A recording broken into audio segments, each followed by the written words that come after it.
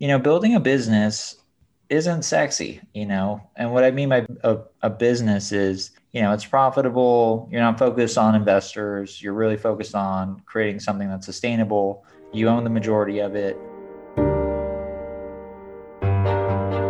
Hey, what's up, everyone? Welcome back to Going Deep with Aaron Watson. My guest today, Andrew Gazdecki, has previously sold 2 SaaS companies and is now on his 3rd business, which is a marketplace called MicroAcquire, where he brings buyers and sellers of small software companies together to facilitate those transactions. He has learned a lot from those previous acquisitions and from building the company to more than $250,000 in annual recurring revenue in its first year in existence. We talk about all that, how he got buyers on the platform, the opportunity he saw when founding it, and the lessons he's taken from building a past company to over $10 million in revenue and 100 employees. I learned a ton. I am confident that you will as well. Here is Andrew Gazdecki.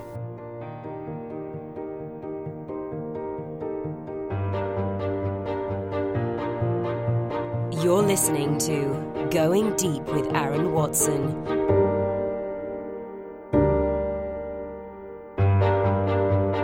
Andrew, welcome on the podcast, man. I'm excited to be speaking with you. Yeah, thanks for having me, man.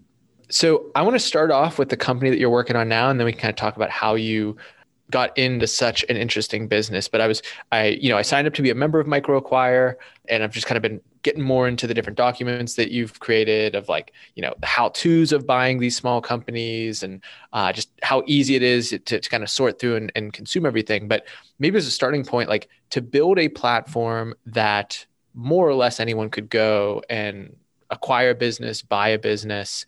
Where did that idea come from, and what gap did you see in the market that otherwise wasn't being occupied? Yeah, definitely. Good question. So before I started MicroAcquire, I was actually looking to buy a SaaS company myself. And so this was after I'd sold my second company. I didn't want to start from the beginning. I felt my strengths are, in sales, marketing, branding, that's what I enjoy doing the most. I love the, 0 to 1, taking something from nothing and building it into something like I did with MicroAcquire. But yeah, I was looking to buy a SaaS company, and I kind of looked around at, the typical spots in the space, and there was nothing specific to SaaS. There was nothing that specifically, put founders first. I think that's one thing that I try to do at MicroAcquire. And honestly, I didn't think it was going to work too. So that's probably another thing to add. I keep a journal, and before I launched it, I was like, I don't know if this is going to work, but it looks really cool. So if it doesn't, whatever. But yeah, I just was scratching a personal itch. I just thought, selling a company is such a confusing thing for founders. No one really talks about it. It's all this gated information, for buyers and brokers to explain to you. It's just confusing. And so I thought, there's all these middlemen in the marketplace taking huge commissions. And anytime there's a middleman in a market, that's a market waiting to be disrupted. So if you wear a suit and you're taking commission connecting 2 people, someone is probably going to figure out a way to make that more efficient. So long story short, just, scratching a personal itch. I saw it has a fun way to work with startups. I love working with entrepreneurs. And just kind of launched it. And, I'm pretty surprised at the response. Yeah, we can talk. 1 year in, you're already over 240,000 in annual revenue. But the thing that I want to hone in on there, because the middleman idea, the just kind of confusing nature of something like this, the internet in certain ways has come for, and software has come for all of these illegible purchases. And you think about the stuff that's on the later end of that transaction, it is the stuff that, fewer and fewer people even have the likelihood or the consideration to do. And the type of transactions that people are doing infrequently in their lives. Like it was very quick to buy, books or bubble gum or easy transactions on the internet because of the fact that people do it with regularity. You can kind of quickly iterate on actually buying it that way sucked. I'll try a different way the next time. But something like buying a business doesn't happen that often, right? Well, it depends on who you are. If you're a private equity firm, some firms are buying, 2 to 3 companies a month.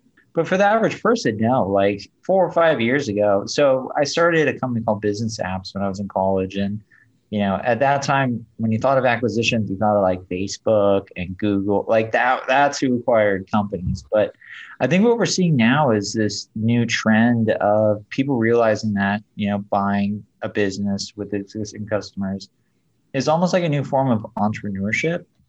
And I think that trend's just going to continue. And I think that's been, helpful for microacquirers growth. But yeah, I think, there's just been a lot of people sharing, really awesome success stories of, hey, I bought a few companies and look how well I'm doing. And that fascinates people because they're not Google, they're not Apple, they're just regular people. And they're building these, empires full of, interesting companies.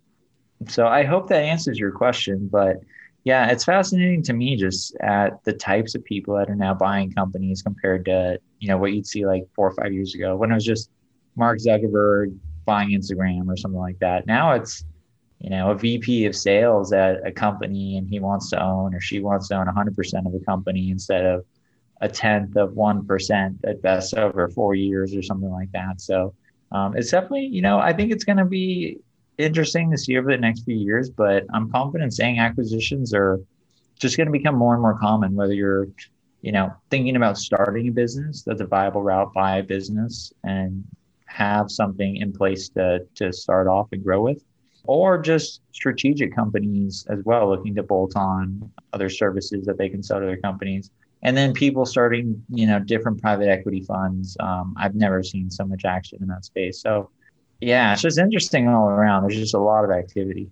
So can you talk a little bit about the business model that you play as the marketplace? And also, the name's microacquire, it kind of suggests that there's some sort of upper threshold or limit to the size of a business that would be transacted on your platform. Can you talk about those two? Yeah, definitely. So the original thesis of the business was typical private equity looks for businesses usually 10 million and above. And that's like a financial buyer. And then you have strategic acquirers. That would be, again, Google. I'm going to throw in some other names. Tesla, HubSpot. Those are strategic acquirers. And they typically want, not all the time, but they do want to see some sort of scale. So like 5 million in revenue. And so what I saw as a void in the market was, companies below that revenue threshold don't have a lot of optionality in terms of exit strategy or meeting buyers quickly without going through this whole process that might not even work out. And then if it does, they got to pay this commission. So that was, kind of the initial thought of framing it, micro is, there's just a lot of businesses where if you're an investment banker, it's just as much work to do, $20, $40, $50 million transaction than it is to do, $1 or $2 million transaction.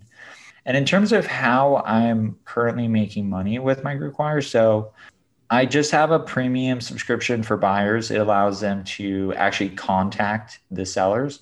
So it's completely free for founders, no commissions, no exclusivity clauses or anything. You can list your startup, meet buyers. If you sell, great. If you don't, and you want to keep growing it, that's awesome. Really just putting sellers and founders and entrepreneurs in a position with buyers to have a little bit more control. And the funny part about that business model that I want to add is I didn't originally think it was going to be that. I wanted the marketplace to just, I built it as like a free resource for bootstrapping entrepreneurs and companies kind of below that, 5 million in revenue threshold. But then I'd post startups on microacquire and like 100 people would request information. And the original idea for microacquire was to have this like super vetted marketplace where every buyer I manually approve. Every startup I still manually approve. So I look at the profile, I speak with the founder, I gather as much information as I can to, and then I'll make the profiles look good and that sort of stuff. But then thousands of people started signing up and I was clicking approve manually, just taking up all my day. And I said, okay, this thing has kind of gotten out of control. So then I basically am like reverse verifying buyers, if that makes sense. So it kind of just, solved a pain point in the marketplace where founders were just being hounded by too many people and they didn't know who to focus on. And so the premium buyer program that I rolled out, which is just a small, subscription, helps founders focus on less conversations, but with more serious buyers. And it kind of also, I imagine the reason people were getting hounded with those offers is seeing like that kind of snapshot of a business, like you can do just by signing up like I did. It's like this very fun version of window shopping, the same way you might walk down the street and be like, oh, imagine if we bought that car, or imagine if I bought that, whatever piece of apparel or clothing. It's for a certain type of mind that is interested in acquiring these type of businesses. You could just spend the time scrolling through all that stuff. And that's how you build the actual network of just general awareness for what you're doing. Yeah, I mean, in a way, it's kind of like a Ferrari dealership. A lot of people go in a Ferrari dealership. I've done it, and I've told the guy, hey, I'm here to buy a Ferrari. And he's like, no, you're not. The people who buy Ferraris just walk in here and point at the car. So, yeah, some people just want to look. And that's why, all the details of the startups are private. You don't know the company name unless the founder gives you access. But yeah, there's a lot of window shoppers, and the premium buyer program helps kind of, separate those two groups, the people that are serious and the people that are just kind of looking around, so to speak. So the other side of this is, I mean, maybe we can spend some time on the buyers, but to me, what's super interesting is the founders that want to sell. And you've been in that boat, having sold 2 businesses yourself. But there's a belief, particularly if you're not on some sort of like obligation because you took venture funding and you're supposed to be on some sort of ramp track to have an exit. It's always been at least positioned to me as, hey, if I've got my own SaaS that I more or less have full equity on, and I've built it to have a sufficient cash flow and team and whatever. That's kind of the dream. It should be cash flowing. It should be have solid margins and whatnot. Like, what type of characters in that price range tend to be looking to sell? I see pretty much everything. So some are venture-backed businesses that realize they're not going to reach escape velocity, or they're not going to hit the growth milestones to hit their next fundraise. And so they need to sell the business, or they just want to get out of the business. They want to build $1 billion company, and it's becoming apparent this isn't $1 billion opportunity.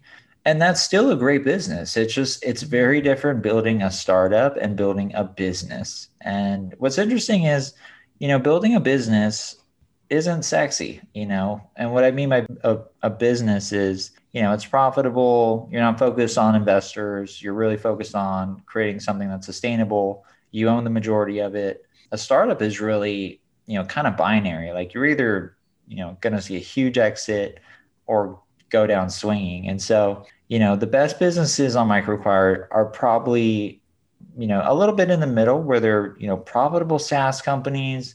They have the potential to reach, say, go from 1 to 10 million in revenue or something like that.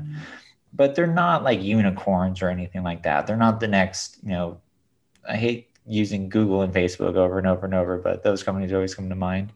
But it's a mixture of everything. There's small SaaS applications. There's Shopify applications making anywhere from, 1,000 to 500,000 in revenue a year. There's venture-backed businesses that are just looking for soft landings. I've also started listing e-commerce companies and direct-to-consumer companies. I've helped marketplaces sell. There's a Clubhouse competitor on there right now. Yeah. And then, interesting enough, I posted, someone had like a Instagram account with 2 million followers, just full of dog pictures. And I was like, is this for real? And I talked to the guy who owned it. And long story short, I listed that. It sold within 24 hours. I've sold companies from, Y Combinator, from Techstars, from 500 Startups. So it's a good mix of everything. And I think it's important to understand that not every business succeeds, and that's okay. And exiting for 1, 2, even a couple $100,000 is a massive win. But unfortunately, in kind of our tech community or, mainstream press, those sort of outcomes aren't really serious, but that's like life-changing stuff right there. Even though it might not, hit the headlines of TechCrunch or whatever. Absolutely. So let's talk a little bit about your experience having gone through those types of acquisitions. The first was business apps. It was, allowing other entities to build mobile apps, and you were kind of building, that was a SaaS solution, you're kind of building the underlying infrastructure to help them do that easily. Yeah, so that I always say that was a distribution company more than a technology company. And the reason I say that is it was a do-it-yourself app builder for small and medium-sized businesses, but we didn't sell to small and medium-sized businesses. What we'd do is we would white label the software, and then we'd sell that to web agencies who had 100 small business customers, where they could just use our software, put their branding on it, set their own pricing, and then build hundreds of applications. And then we just focus on building the technology for them to build these mobile apps for their customers. And it was a crazy time too. It was like the iPhone just came out. Everyone was trying to figure out how to build a mobile app. A custom mobile app at that time was like 50 grand because it was a new technology that very few engineers knew how to develop. And so we just made that simple, easier, faster, cheaper for businesses where normally they wouldn't be able to build a mobile app like that.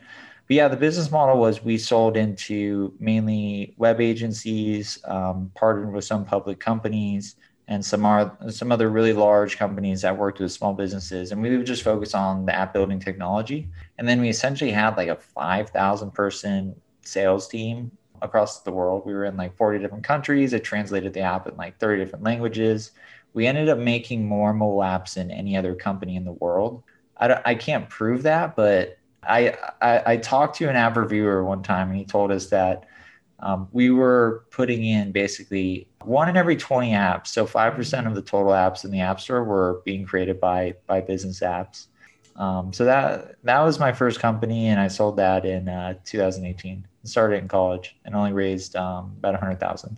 That's bananas. And you got it to over 10 million in annual revenue. I did. And so, like, can you take us to the psychology of that exit? Because that was, it seems like you reached a point where, hey, I can sell this now and have genuinely life-changing money. And because I'm not under any sort of obligation from investors, I don't know exactly the terms of the 100K investment, but you had the option to do that and you were just kind of ready for the next thing, or what was the psychology there? Yeah, I can tell you what it was like so I did, an all cash deal. So there was no earnout. There was no staggered payments or anything like that. So I remember when the wire hit, I actually got really scared. I thought it's just life changing. Like, oh my gosh, because it's an event that you work towards, for 8 years. And I built that business with the goal of selling it. It wasn't a business I was going to cash flow and have a profitable business because I had investors. So I have a fiduciary duty to show them a return on their investment. And the best way to do that is through an exit or buying them out. But in this case, I was focusing on an exit. And yeah, that event happened. I got lucky. I'm super fortunate. But yeah, it's definitely a moment that, I have like the date written down as March 24th. And it was pretty meaningful. It changed my life forever, and it's allowed me to go on and start other businesses. But I think, in a way I kind of miss it. It was so much fun. I was 22, 23, 24 running like 100-person company. I had zero experience. I'm a non-technical founder. My previous job was at Sears. I didn't raise a bunch of venture capital, even though I met with a bunch of VCs as we were growing. So it was just an interesting, surreal journey. Fascinating. Yeah. So I'm 3 years into the company that I'm building, and it's an agency / media company at this point in time. We either sell ads on media, or we're, doing different services for our clients. And what's hard for me to wrap my head around, and, I basically spend all my, if I'm doing dishes, if I'm in transit anywhere, I'm listening to different podcasts with different investors and entrepreneurs talking about everything. And I heard this ridiculous stat that somewhere around 50% of entrepreneurs post selling their company regret it or have regrets about the process generally. And so it makes sense when I see like that framework of, founders first, whenever we're trying to facilitate these deals. That makes a ton of sense. But it is even fascinating, like the way you mentioned that in describing the psychology of like, you do kind of miss it. And it was a kind of special experience with that company that you were building. And I just think it's fascinating that, that happens, and then you're just literally right onto the next one, right on the next one after that. Yeah, definitely. I think a lot of founders go through that. I talked to, a few friends with exits that yeah, you sell the company and you have this team that like you just love working with. And it depends on the terms of like your deal. Like, is there earnout? Is it going to be a period of time? But mine was quick. And so, we had this family like culture, and, it was almost like graduating college where everyone was super happy. It was a great outcome all around. But it was like the end of a chapter. So, I kept telling the team like, hey, this isn't goodbye. It's just, see you around. And so, yeah, it definitely, you look back and you just think, that was a hell of a ride. But, on the flip note, I see entrepreneurs holding on to businesses too long as well. And that can be detrimental to your career. If you have something of value and you have an opportunity to secure financial stability for the rest of your life, I highly recommend it. I have absolutely zero regrets. The only thing I miss is, working with my team and, but I've been able to move on and meet other awesome individuals and build other awesome teams. So, I like to think of my career as just chapters. That was an amazing chapter. I've had a few after that. I'm in a new one now. But, when you build a company and you exit it, you're now able to go and do something new with so much more experience than you had before. When I started Business Apps, I had no idea what I was doing. Absolutely no idea. Like we were updating code on like the production server. We would like push bugs live and like, just stuff that I wouldn't do now because I have gone through some painful mistakes. I've made more mistakes than things I've done right. So yeah, I mean, it's like a double-edged sword. You can hold on to the business, but with technology companies, you're just going to get out innovated. So you're not going to hand this down to your kid or something like that. Someone else is going to think of a better, faster, cheaper way of doing whatever you're doing. So there's kind of like the technology adoption curve. You want to make sure you sell when you feel like you've taken the business as far as you can go, and that's where I was, and that's when I sold. So.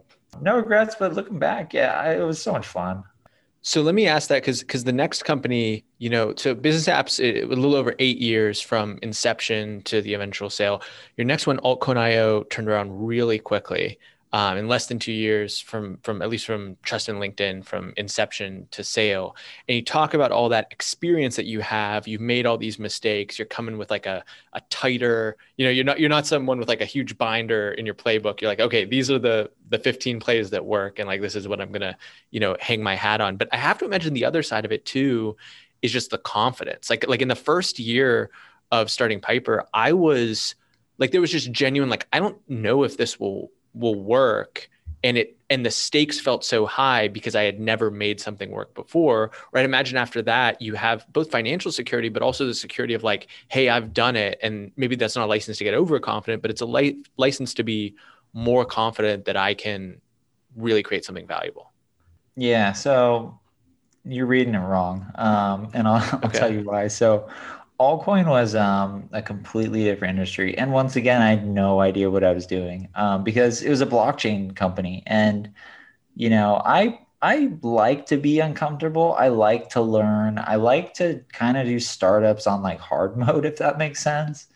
I mean, I could probably build different companies like, maybe something similar to Business Apps where I have like deep domain knowledge, but I love to learn. I love to kind of be like, how are we going to figure this out? Like, so with Altcoin, what we were building was a decentralized cryptocurrency trading exchange, but we were building it with a framework called Plasma, which increases the transaction time for trading tokens on the Ethereum blockchain. Kind of confusing, super, super complicated technical project. So being a non-technical founder, I mean, that just wrapping my head around that was difficult. But yeah, that one is a little different. The plays that I ran a little bit earlier that I think benefited me was I mapped out all the potential strategic buyers. And so once we got to a point where, we felt we had built something of value and that, this is a sellable asset. We already had built relationships with everyone that could potentially be interested in buying the company. And then that's why it was such a quick acquisition is from day one, I had meetings with everyone. It was basically like I'd started the company as an opportunity, seeing it like a puzzle piece. like this puzzle piece would fit really well into a larger cryptocurrency company or crypto holding company. And so we built basically a core trading engine, and that's what we sold. So would you say that you've started MicroAcquire similarly? Like you kind of said at the beginning, like you didn't even know if it would necessarily work or if there would be that appetite for it. But is this something where the intention is like, I already kind of know who would want something like this, or what was the framework there? I think what I always look for is I always look for trends. So I look for what is not obvious today that will become obvious over time. So with business apps, that was, to me, it was extremely obvious that every business is going to want a way to connect with their customers where they are, and that's on their mobile phones. Similar to their, larger competitors, like a small coffee shop is going to want to build the same type of app as Starbucks, except they don't have $5 million. So that one was obvious to me. Like, everyone's going to have one of these mobile phones in their pocket. So I made a bet on that early. With altcoin, I think I was a little too early on that one. I think blockchain development and just the use cases that we're going to see with blockchain are going to get really interesting over the next few years. But right now, developing something in blockchain right now kind of feels like working with the internet in 2000. So, the user experience is lacking in a big way. So for mainstream adoption to kind of catch up, there's a lot of work to be done there. And so we focus on that a lot. But I kind of realized it was going to take a while for this to really become a big business. And so that's why it made sense to sell that one so early. With MicroAcquire, again, the bet I was making was, there's a lot of startup founders and they have no idea how an acquisition works. This market is controlled by, investment bankers and brokers that favor buyers over the founders.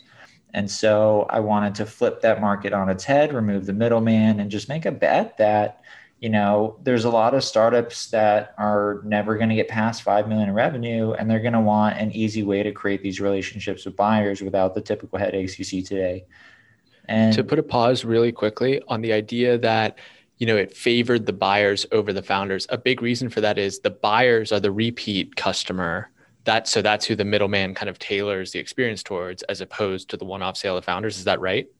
Well, so if you're a broker or an investment banker, you're paid a big commission if the deal closes. So there's a lot of discussion behind the scenes of, hey, I talked to the founder and I'm pretty sure you can get him at this price and stuff like that. I mean, there's a definite place for investment bankers. I use an investment bank to sell business apps. If the business is, if you're really, dealing with, 8 figures and above, investment banks and a professional M&A advisor, I highly recommend. And there's some great brokers as well, but, you get a prospectus from a broker and the market's growing, everything's great. So you almost have to reverse due diligence what they're saying. Everything is so good, you got to figure out what's wrong with it. So it's a different type of due diligence. And on MicroAcquire, just you connect directly with the founder and you're able to ask questions directly without kind of a coach sort of, set of answers, from someone in the middle. But yeah, I mean, when you got to think of incentives. Incentives drive, human behavior essentially. And when you're incentivized to sell a business, if it sells for, let's say 1.5 million as opposed to, 1.8 million, as a broker, you're probably okay with that. But that's a significant difference for a founder because you just want to get the deal closed and move on to the next one. But again, brokers and bankers definitely have their spot, but I just felt there could be a more efficient process here.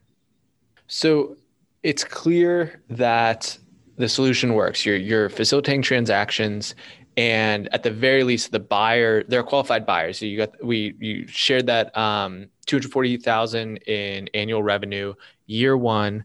You've got more than 30,000 buyers, not all paying, but the window shoppers like me included.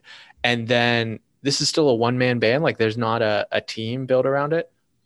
Yeah, it's just, again, I like to play startups on hard mode. I Clearly should probably, this is another thing that I'm doing wrong is I'm currently hiring, so don't worry about me. I'm gonna get my time back. But yeah, right now I'm kind of doing everything. I do all the support. I write all the newsletters.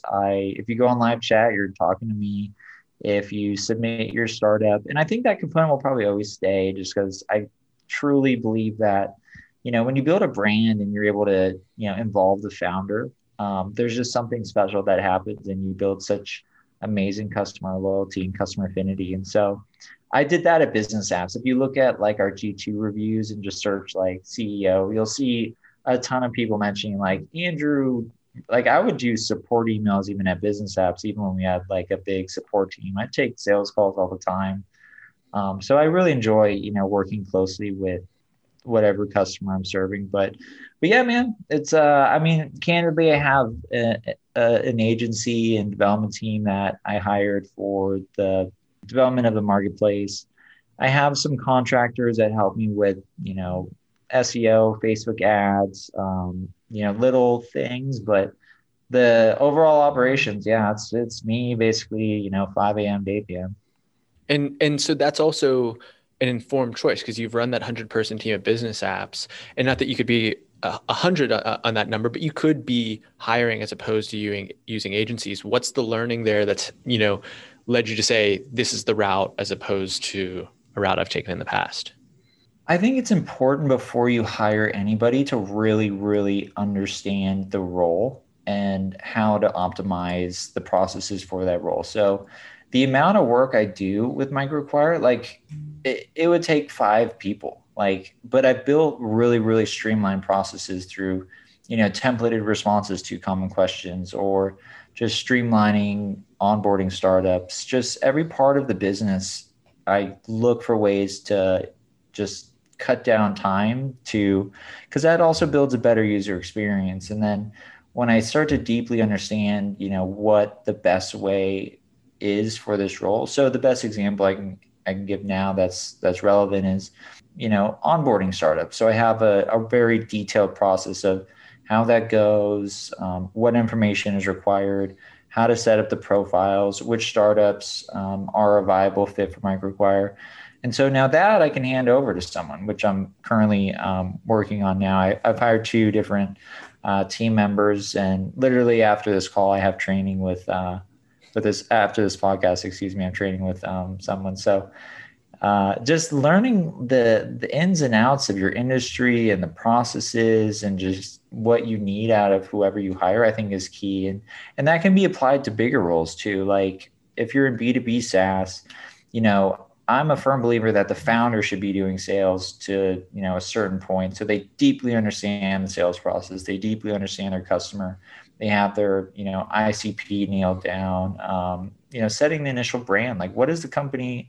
Is it a fun brand? Is it a humorous brand? Is it a serious brand? That's a reflection of the founder. And so, I think it's a mistake sometimes in founders. Like they'll have an idea, they raise money. Next thing you know, you got a VP of sales, VP of marketing, all these smart people kind of sitting in the room. I think you should, kind of, build the business out a little bit more and really have yourself in the trenches. And because it allows you to say, when you really start to build out your team, there's no job that you haven't done in the business. And that is just huge there. And if you make it true, it resonates with your team. Like I've done the job you're doing. I know how to do it. I can help you do it. And it just builds a culture of just, leading from the front. And so, yeah, that's kind of why I'm wearing all the hats right now. So in terms of growth, though, that's one of the jobs you've obviously had your finger on the pulse of. To get that many people on the platform in a year, you referenced Facebook ads, you referenced SEO. Is that what you would like? Can you give a breakdown of how much you think those different elements contributed to the growth of the platform? Candidly, I'm making a small mistake where I need to button up my attribution in terms of right now I'm in a situation where everything's working and I'm just not touching anything. So I can see where users are coming from, but I see a lot of signups from Product Hunt, Indie Hacker, Beta List, tons on socials, tons from LinkedIn and Twitter. And a lot of just referrals too, just being able to speak to, buyers and seeing this word of mouth flywheel start to take place is pretty interesting. But That's on my to-do list, is kind of button down exact attribution on where exactly are my customers coming from. Right now, I just have like scattered marketing campaigns. I do a lot of stuff on social. I talk to a lot of buyers and I kind of let them know, like, if you run into a startup and you think MicroAcquire could be a fit, I'd love to be introduced. So I'd say the main drivers is word of mouth. I think that's been, if I pull up Google Analytics, the direct traffic is probably 70%, and then maybe 15% referral, and then 10 on organic, and then 5 on social, if I'm guessing. Fascinating. Yeah, because it's impressive. Like that's, what's the trope? It's, the first time founder worries about the product, and the second time founder worries about the distribution. And I can see that clearly, but it's very clear that like if you get the distribution and then you're able to populate the people on the platform, even if the product's not quite right and there's stuff that needs to be added or iterated on, you're going to get the opportunity to do that. Yeah. And the tip I give to other founders too, and just kind of like the playbook that I'm running, and, it's definitely a scrappy move, but I like a shotgun approach at first, where you just start doing a bunch of stuff, like everything all at once. Ads, display ads, Facebook ads, social media posts, anything you think of that could possibly reach customers, and then start to really figure out which ones of those to focus on most, and then just double down on like 2 and 3 and get really, really focused. Makes sense. Well, Andrew, this has been great. I appreciate you sharing so much of what you're working on with me. Before we aim towards asking the last 2 questions that we always do, is there anything else you're hoping to share that I just didn't give you a chance to? No, it's been a ton of fun, man. Appreciate you having me on. And what else can I share? I passed, as we've been talking, there's been 2 customers that signed up. So I think I passed 250,000 in annual recurring revenue on this podcast, which is kind of cool. Very cool. Very cool. Well, we'll have to have you on after that number is way, way bigger to celebrate and teach us more about what you learned. I'm into it. I'll do it.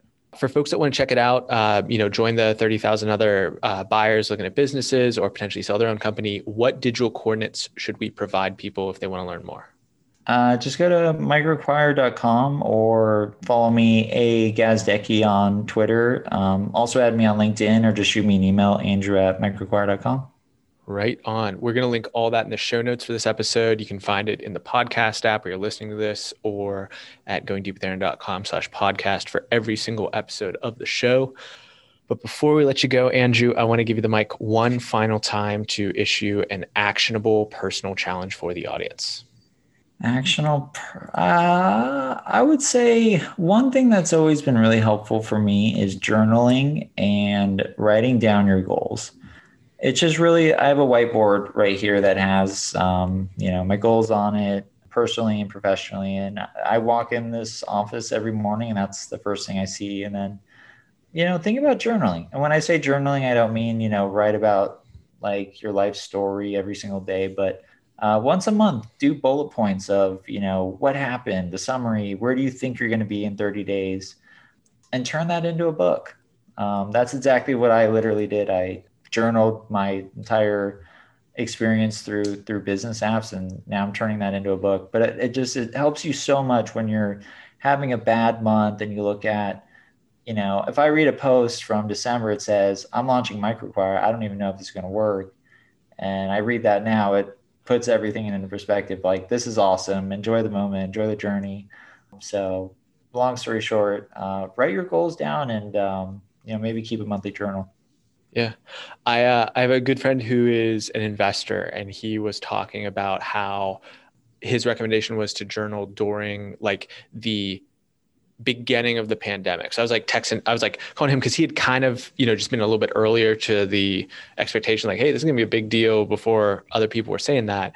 And he was saying, just take a journal of like all the things you're feeling right now, because it is a very, very scary, very sad time, but also very like special in the sense out of the ordinary time, so that you can look back on how you were even just dealing with those new stimulus, and once you have some space from it, be able to process it better. Because it's hard to even remember. Like, it's hard to even look back if you didn't have an asset like that and be like, I could make something up what I was feeling, but I don't really know. Yeah, I think the takeaway I have there is just when you write stuff down like that, March was really scary, and then when you look back, it gives you just a little bit of hope and confidence. Like everything tends to work out most of the time. So, definitely documenting like the hard times, and then when the good times are good, it makes you just feel, it puts it into perspective just how lucky you are. And so I'm a huge fan of journaling, so I highly recommend it. Facts. Well, that's a beautiful note to wrap up on, Andrew. Thanks for coming on the podcast, man. Yeah, Aaron, thanks for having me. We just went deep with Andrew Gazdecki. Hope everyone out there has a fantastic day. Hey, thank you so much for listening to another episode of Going Deep with Aaron Watson. If you enjoyed this, then you will also enjoy our past conversation with Ryan Kulp. Ryan Kulp is the founder of Fork Equity and the creator of an online course about buying small companies. He has done it himself, building a more than $5 million portfolio of SaaS companies, and has learned a lot along the way. If this is something that you are interested, then you can definitely go deeper with that episode, and make sure that you hit subscribe because we have a bunch of fantastic interviews coming very soon. Thanks. Thanks for listening. Connect with Aaron on Twitter and Instagram at AaronWatson59.